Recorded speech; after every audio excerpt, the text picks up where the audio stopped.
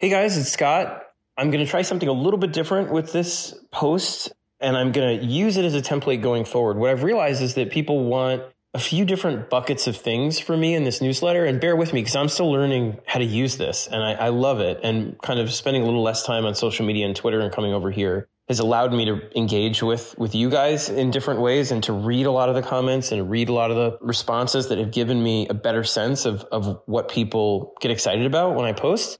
But the membership over here is way beyond what I had hoped. So I want to really devote myself to it and do a good job. The three things that it seems like people want are, one, just personal updates on an intimate level about my life and things that I've mentioned in posts on social media, updates on the work, obviously, and how things are going, teases and those things, which I'm always happy to give. And also thoughts on books that I've read, on the industry, anecdotal stories and history about how certain things were made. So I'm going to kind of try and move through those three categories from now on in this newsletter.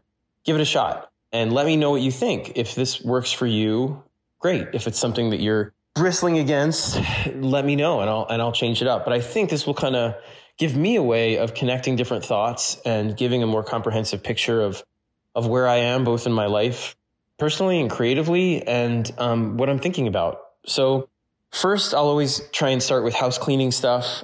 Just a reminder, I will not be here to teach next week. I'm going out to Florida with brother Greg Capullo and Tony Daniel, Charles Soule, to sign books that you guys sent in for CGC.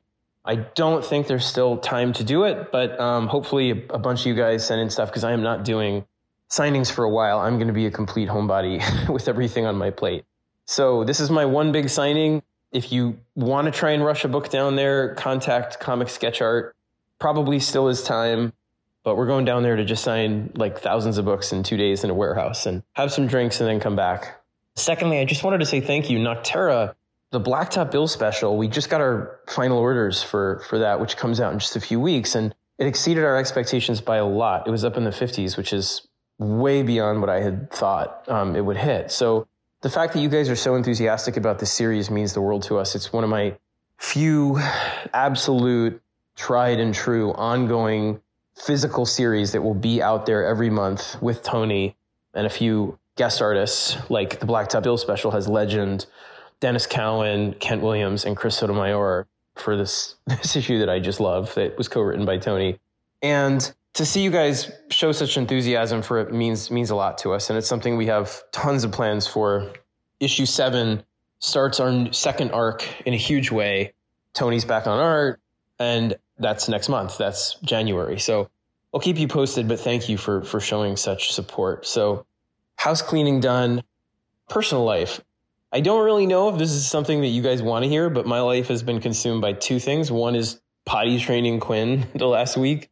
So a lot of it was a naked gremlin running around the house telling me, Dada, look, no diaper on wee wee, and putting towels down behind him frantically and trying to smile and be positive through all of that. But luckily, he is at a great place with it now.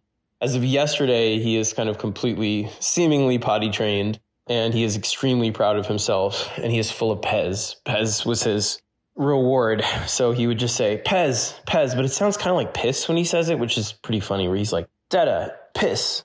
And the saddest thing the other night, well, not sad, but he picked up his scoop, which those of you who've been following me a while on social media might remember is this blue coffee scoop he loved when he was young.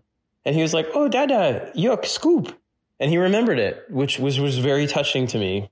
And I don't know, it got me thinking about how, as much as I am so happy never to have to deal with diapers again, I'm never going to have to deal with diapers again. This was the last time we were having a kid.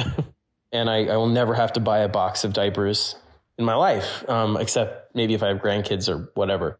But, Quinn was a surprise. We always wanted to have 3 kids, or not always, but we wanted to for a while and tried for a while, and then we're kind of told that it wasn't likely. And so we decided 2 was plenty, and we were great. And then we were very surprised to get pregnant with Quinn, and extremely happy. And he's a joy and a tornado in the house. Luckily, he's healthy after his surgery, which I've talked to you guys about. And he's doing great.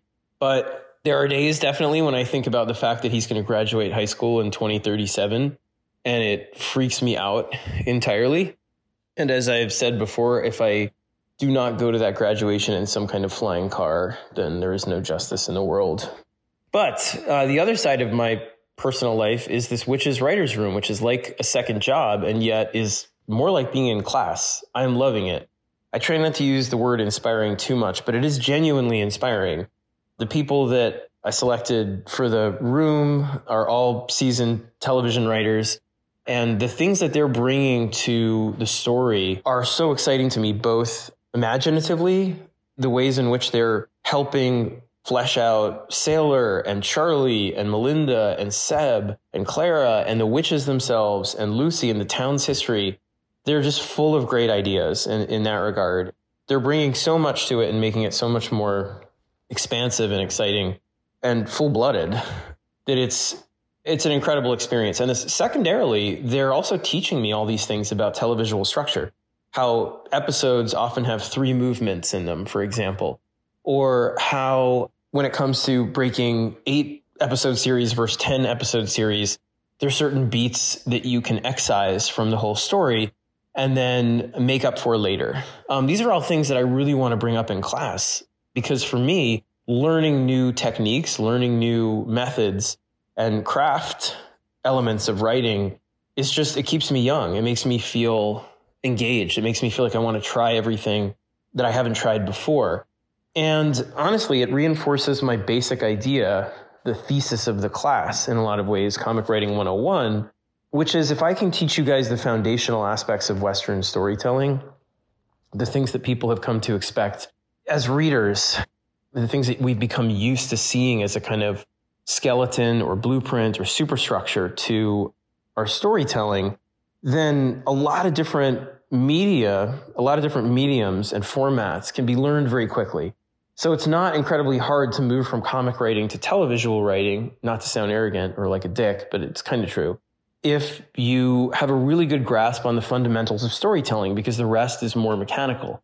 You get excited about learning, well, look, how do you do something where you can create an elliptical structure in television that you might not be able to do in comics exactly the same way because of music, because of voiceover, because of different things that you have at your disposal. So all of it, for me, is just this great learning curve. And that's what I hope you guys feel, especially in the class, that learning the bones, learning the basic structure is something that you can use as a keystone, as this kind of Rosetta Stone almost, to then decipher all these other methods of storytelling. And you feel confident and excited to move from one to the next. Screenwriting, televisual writing, playwriting. And learn those things if you have a really good grasp of the fundamentals of Western storytelling. And then branch out and incorporate all kinds of other forms of cultural storytelling, all kinds of things that allow you to break the rules and experiment. So again, that's what I love about doing the class, and that's my reasoning behind the way that I teach. If I give you those basics, then you become the writer you want to be on your terms. I'm not teaching you how to write a story like I would write it. I'm teaching you the expectations around Western storytelling, some of the things that power it, and then giving you those tools to say, now go off and tell the story you want to tell your way. So if you're interested, not to shill, but Comic Writing 101, paid subscription, same site as this, $7 a month. And I forgot to say this earlier. So I will not be here to teach next week, as I said, because I'm going to be down in Florida in a big warehouse signing your comic books with my friends, hopefully having a good time and having some drinks and relaxing, even though there's thousands of books to sign. But I will do a class that's just me, no guests, really textual, really in-depth about 3-act structure, and even more than this, kind of story superstructure. So 3-act structure is the jumping off point. As I've mentioned before, it's kind of a structure that you find in almost, I'd say like 90+% of films, especially American or Western films. It's a really fascinating kind of protractor to hold up to cinema and say, oh, look, I understand how story is built emotionally in a character-driven way in our culture without it feeling like this thing that's oppressive. For me, it's a kind of key where you're like, oh, you apply it to things and you see what the character's motivations are, what matters to the people creating the story. It's not about like plot. It's not about like, this is where an explosion happens. It's more about this is where the character realizes they need to change their ways. It's those things. So if you're interested, I think it'll be a lot of fun. It's one of my favorite topics. It'll be a bit interdisciplinary, and it'll just be me.